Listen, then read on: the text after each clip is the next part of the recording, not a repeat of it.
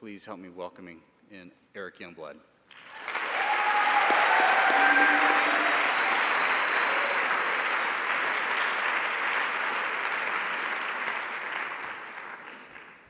It's finance. Let's pray. With gratitude for a death that was ours, with mindfulness of a resurrection we could not achieve, with hopefulness of an eventual return, we come to you and ask that today you would give me an instructed tongue that I might bring refreshment to these people that you adore, that you might give them something to help them follow you gladly for a long time, loving what you love and hating what you hate. Come, Lord Jesus, we invite you. Amen.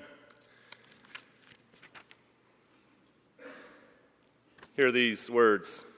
You probably read them this morning during your quiet time. What? No quiet time? Malachi chapter 2, verses 13 and 4 more after it. Another thing you do, you flood the Lord's altar with tears. You weep and you wail because he no longer pays attention to your offerings or accepts them with pleasure from your hands. You ask, why?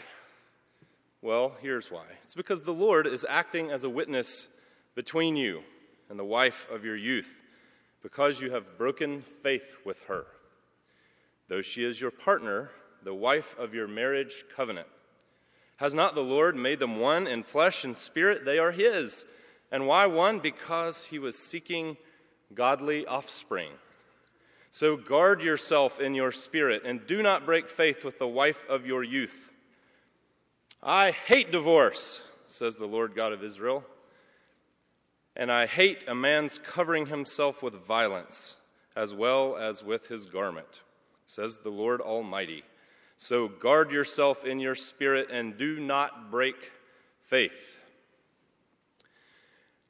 I realize from the outset that most of you have heard thousands of sermons on Malachi chapter 2, and so for the forthcoming redundancy, I apologize in advance. You probably heard a sermon on this yesterday. And I also figured that since nearly everyone in this room is presently unmarried, that it would make good sense to speak of God's hatred of divorce. Because what could be more appropriate than talking about something that has no apparent relevance in any of your lives just yet? But I'm not so foolish as some of those close to me may think, and I do realize that all but about 7 of you have some aspiration for marriage. Is this correct? When I was a younger person and had friends here, they called this place Marriage Mill on Hill, or The Hill. I left out the articles. But if we're going to aspire to such things, there are things we ought not leave out. And so it seems to me that we ought to entertain a rather peculiar passage that has something mighty strange to say to us in the present moment in which we live. And before I get exactly into God's disdain for the busting up of marriage, I'd like to tell a story first because I think it illustrates well something that ought to happen in us when we hear these words. When I was not very much older than you guys, a newly graduated student, I was up in Nashville, Tennessee, spending the night with some buddies on my way the next morning on a flight out of there. And it so happened that I was staying in this apartment, which was neither clean nor nice. And fortune would have it, though, that I was permitted to sleep on a couch. And this couch was not just any couch, it was navy, and it was adorned with, just like the one you have at home, unicorns.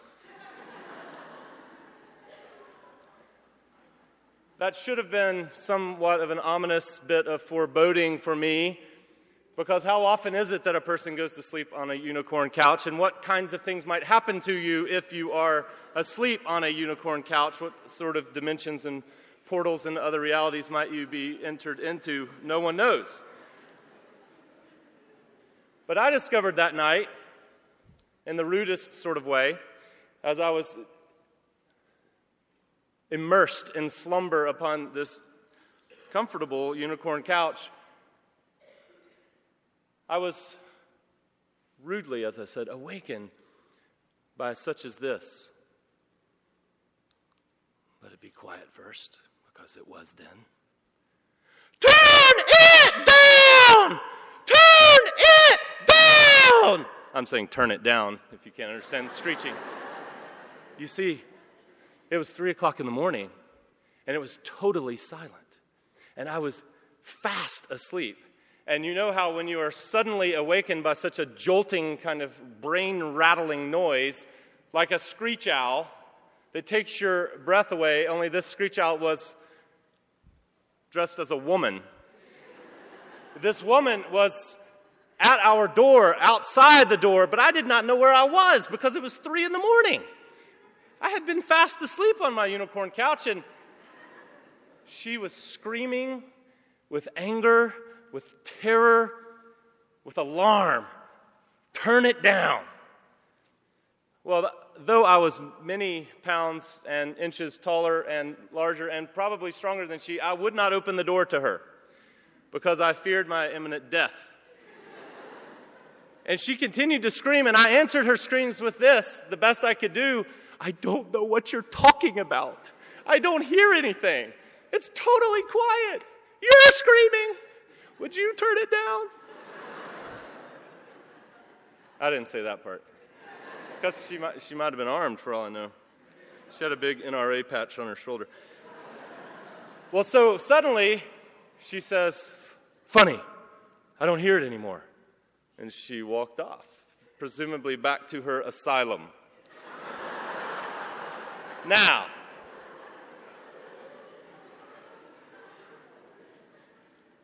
the thing is about that story is I think of it often when I think about what the prophets do in the Bible and the kinds of things that they say in the Bible and the kinds of things that they report God saying. They're meant, like that lady, I think, to freak us out. They're meant to make your brain rattle a little bit. They're meant to make your pulse quicken. They're meant to make you be alarmed.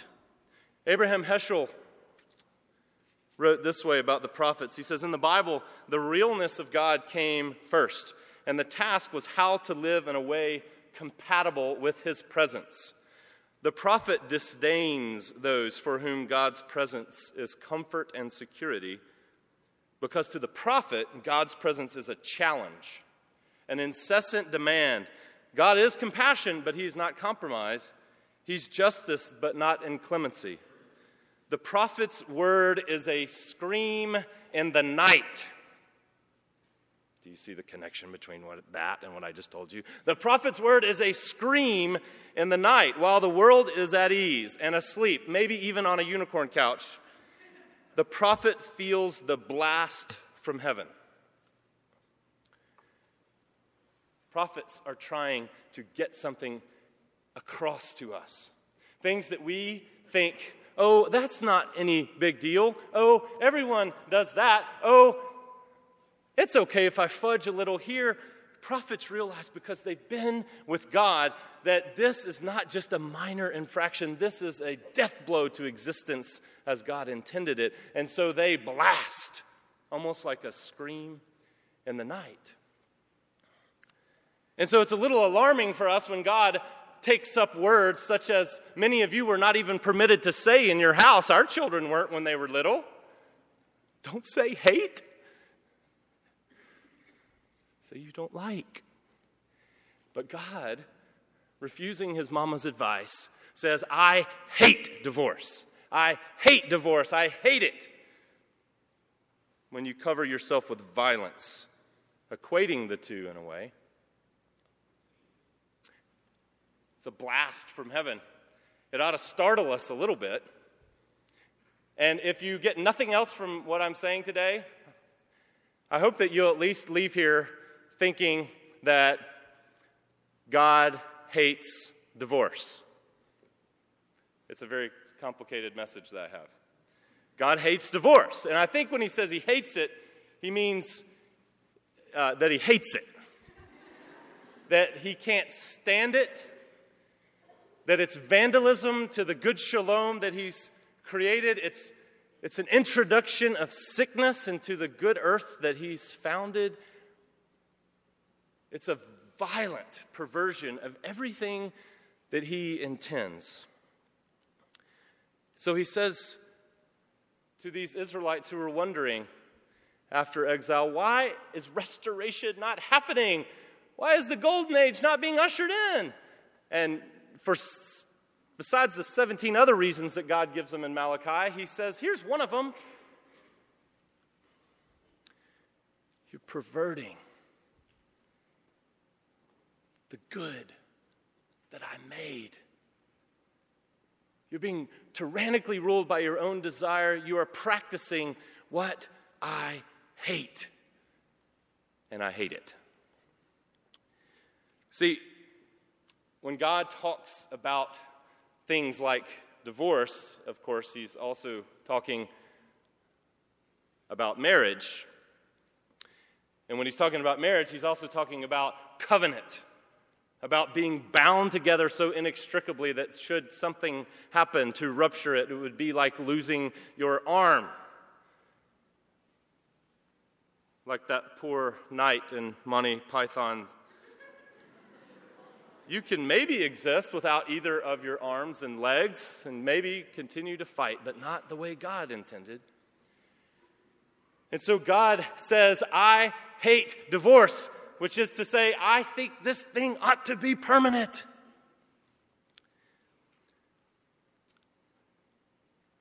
Over the years at Rock Creek, we have hosted weddings. Many of you have been to weddings. Some of you will be in weddings. Others of you will hate people who are in those weddings because yours has not happened yet. But one of the particular challenges that we've had over the years is trying to figure out what our wedding policies should be. And early on, we consulted what are the best practices of other churches, because we're a young church. We're just 12 years old now. And early on, and we would look at these established churches, and they would have so many rules. And, we're cool and hip. Yeah, that's what everyone says of me. But I thought, we don't need to have all them rules. We don't need to have 100 policies. Why do they have a policy about no parakeets allowed in the service? And then I started realizing as we hosted some weddings, none of yours, of course, none of your friends. Well, the reason there's a policy that says you can't have a parakeet in your wedding is because sometime, somewhere, there was somebody, it was probably related to the lady who was screaming at me at nothing in the night, who said, can we please have parakeets in the service because they symbolize the colorfulness of love? And they thought, oh my, we never thought about that before. We would like to squash such behavior because we're trying to encourage another kind of behavior. A good friend of mine and Scott's, Professor Jones's, who's a dweller on the left coast, and planted a church out there, so he's way hipper and wears skinny jeans and such. He encountered one time, while we were together, a unique request. In this de-churched land, this post-Christian milieu, when the Lord's Supper was being offered, someone in good, earnest faith brought their dog up to the Lord's table, and the elders were confused. Can my dog take the Lord's Supper too? Well, maybe in some of your churches back home you've had a similar kind of instance, but I'm not a betting man, but I would bet in this case you have not. Who brings their dog to take the Lord's Supper? Well, dogs are people too. Apparently, on the left coast, it's a joke, Californians. Well, so you had to, that's the left coast, you see. I love you people. But you see, sometimes things come up that you wouldn't think to say, so you come up with a policy, you come up with an order, you come up with a rule, you come up with an aspiration for it because you're trying to put down certain things. That church is now going to have an anti-animal participation in the Lord's Supper clause that we probably won't have to have. Probably. And churches might have an anti-parakeet clause for the same reason.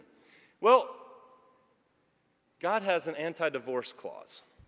Because like anybody setting a policy, he's trying to squash certain things because he's trying to promote other things.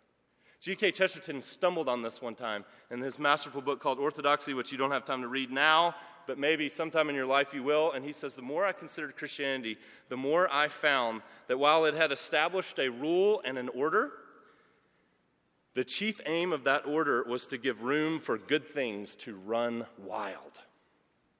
See, we don't normally think of rules like that. We think of things like, you may not be divorced as a stultifying, claustrophobic command, perhaps. At least in our culture, people do. One person for the rest of forever? What if they look like Pastor Eric later? Even then. But Chesterton said, you know what?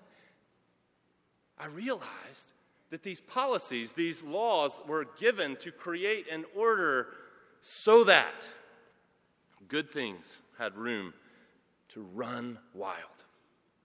And it occurs to me today as we listen to God saying, I hate divorce, that part of the reason that he hates divorce is because divorce halts the running wild of good things.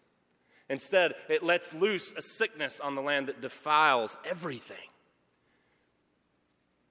It demolishes what he intends. And so he sets a policy and a design that says, I am going to bring flesh and spirit together as mine to become one, abandoning both of their independent worlds and becoming a new order themselves that I have put together, that no one should rip apart. Because he wants to let good things run wild. He hates divorce because he wants to let good things run wild. What are some of those good things? We're going to go through a few of them, and then we will stop. Here's one. He hates divorce. Oh, and by the way, you know Jesus backs him up on this. This ain't just like a Old Testament irrelevant thing. If you're that kind of person, you wouldn't learn that here, but you might not be listening. You know, Jesus one time was talking about this. He was being tested about divorce, and his answer was such that his disciples, when they got done hearing him, said, they did a lot of that, and then they said, if that's what we're supposed to do, then we should not get married. And you can imagine Jesus saying, you heard me right. Okay, your response lets me know you heard me right. He answered differently, but I just want that to linger with you for a minute. The disciples, when they heard Jesus teaching on marriage, thought, oh my gosh, it's probably better not to get married. And if some of you decide not to get married, God bless you. You might be wise. But most of you will decide to get married, and it's a good thing. God hates divorce because he loves good things to run wild. And here's the first one he loves to run wild. The multiplication of little Christs. He wants them running everywhere. Crumb snatchers, terrifying and terrorizing the place with their giddiness and gladness. He says, and why? Why has God brought them one? Because he was seeking godly offspring.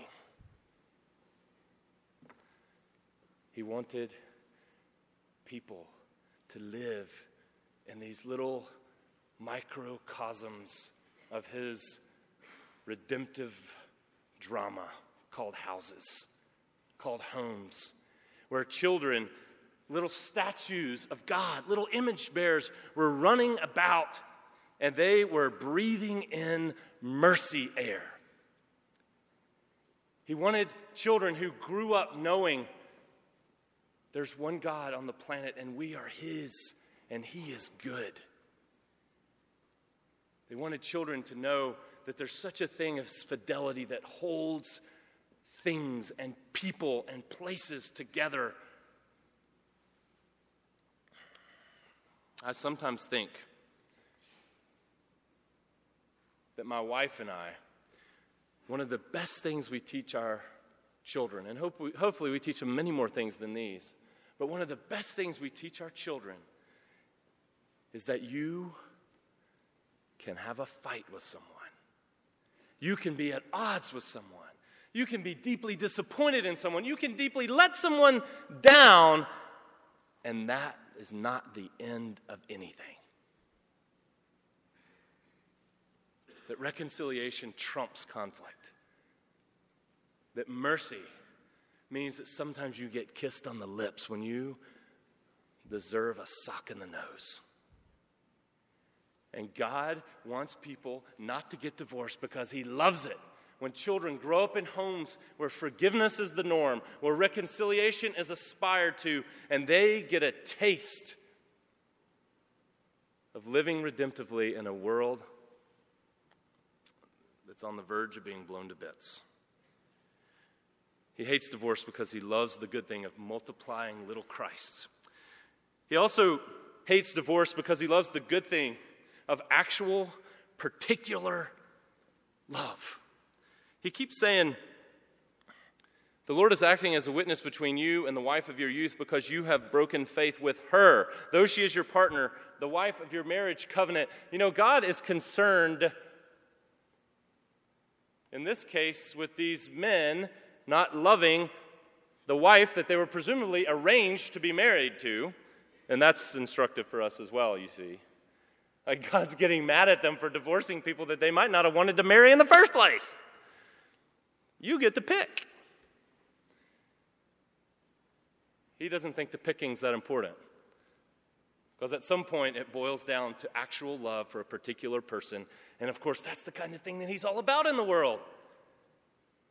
He sets His affection on a particular people. We believe that He has inexplicably set His affection on each of us, particularly. That He's governing our individual lives and moments.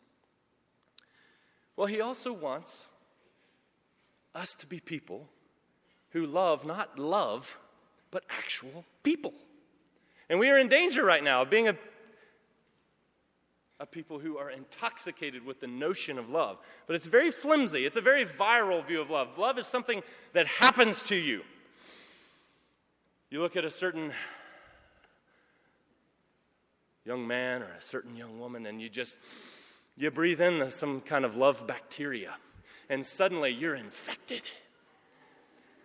And at some point, of course, bacteria, well, they get attacked by your immune system and antibodies develop. And suddenly you can say ridiculous things like, well, I love them, but I'm not in love with them. And so before God hits you in the nose for saying something like that, realize that what He's up to is love as something far more sturdy, reliable, that's based in loyalty and fidelity and allegiance, and a kind of thing that you and I don't always think about. But it's the kind of thing that makes marriage possible. Hannah Coulter is a woman in a Wendell Berry novel, and she knew what love was. And she knew the particularity of it. She wasn't in love with some abstract idea of it. She wasn't in love with people in general. She was in love with some particular people and thought, God had given these to me to love. This is what is said of her. These were her study, these Coulter men. Figuring them out was her need, her way of loving them, and sometimes her amusement. She thought it strange and wonderful that she had been given these, the near demonstrative pronoun, these to love. Sorry to break out English on you. She thought it strange and wonderful that she had been given these to love. Of course, that's what happens to you when you commit to a kind of love that's based and rooted in loyalty. that's undergirded by a kind of commitment that's supported by a vow called marriage, then love has a place to flourish and grow and something to keep coming back to. And you have an assignment. This particular person I'm called to love. And you can practice this now. You're in the middle of a life right now. It's not your complete adult life. It's not happened yet, but it's a real one. And you've got real people all around you right now that you can love. That actual person. Your annoying roommate who doesn't take you into account. Your thoughtless professor who gives you way too much work. You have people who are given to you that you may love, and this is what God loves to run wild. Actual love, not a viral view of it. He also hates divorce because he loves dependence. He loves for dependence to run wild and mutual interdependence too. Listen to what he says here. I hate divorce, and I hate a man's covering himself with violence as with his garment. See, he regards this putting away of a wife, and of course we can flip it and say the putting away of a husband, of disregarding someone entirely, when he has created the good thing of mutuality, of us mutually depending on each other. And so when that's severed, sickness grows and he hates it. One of the best pastoral situations I can recall was in the middle of a tragic one. And a woman said this. She said this to one of our elders. She and her husband were in the most horrible kind of predicament. It seemed as if there was no hope for them. But there was one strand holding things together called her vow. And she knew it. And she knew that God hated divorce. And she said this to us. Would you please help me keep my vow? Would you please help me keep my vow? Oh, that you would walk away today thinking, God hates divorce, so I'll hate divorce. So one day, when marriage seems intolerable, and this is a spoiler alert, it will. Not every day, but sometimes. Oh, you've got people, and you've got a Lord who hates divorce, to whom you can repair. Help me keep my vow. Friends, help me keep my vow. You can be those who help each other keep your vows. Because God loves for vow keeping and fidelity to run wild because he hates divorce. And he also hates divorce because he loves freedom to run wild. And he's opposed to our ruin.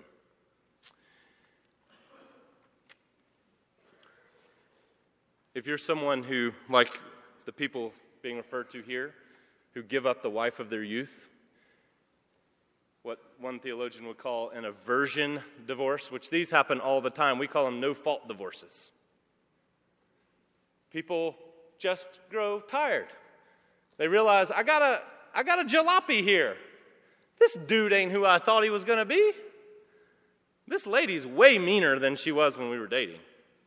This man, way more insensitive. Well, what happens is, if you don't have this baseline of hating divorce with God, you'll be tyrannized by yourself. You'll be tyrannized by your own desires. You'll be tyrannized by always wondering, is there a better woman out there for me, a better man out there for me? Is there a better life out there for me? And you know what God would have you do? He would have you submit yourself to the joyous freedom of not being tyrannized by your own desires anymore. Of letting you lean into the glorious freedom of saying, I am a kept person, kept by vows to this woman, kept by vows to this man. I don't have to be ruled by wondering anymore if I got the wrong one. You didn't.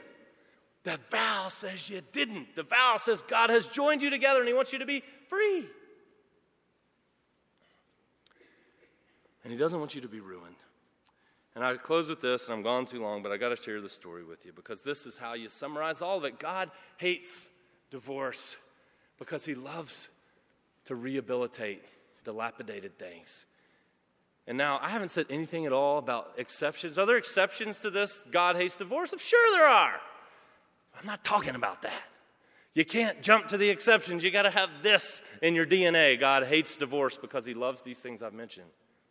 And mainly, he loves to repair debilitated things. We have in our congregation an elder and his wife, and it's one of the best marriage stories I know. They like each other. They've been married 40 years, and they like each other. That, my friends, is a magnificent miracle. There was a time, though, when this elder and his wife, they had divorce papers drawn up. She was deeply disillusioned, deeply unhappy, certain that she was to get out of this marriage. It was going to affect their offspring. They were going to learn, give up. She called her parents. Her parents, who hated divorce with God, told her this answer: if you leave him, you may not come here, because you got no reason to leave him. Whoa. I don't know if any parents on the planet Earth would say that these days, but I hope you'll be parents like that. And I hope you'll tell your parents to say that to you one day if you want to quit. If you quit, you can't come here. So she had nowhere to go except to the Lord in dependence, except back to her husband and dependence. And you know what they decided? Because they learned to hate divorce together, because they were infected with this idea that God loved for good things to grow wild, they said, we are going to be happy together even if it kills us. Well, see, that's what a firm commitment to hating divorce will do. It makes you say there's no out. So I've got to lean in hard in total abandonment upon the reviving, resuscitating mercy of Christ. And even if it kills us, we're going to be happy. And today I'm sharing this story because it's a great redemption story. And they model so beautifully what marriage is supposed to be about. And they know that God hates divorce because he loves to see good things run wild. Amen.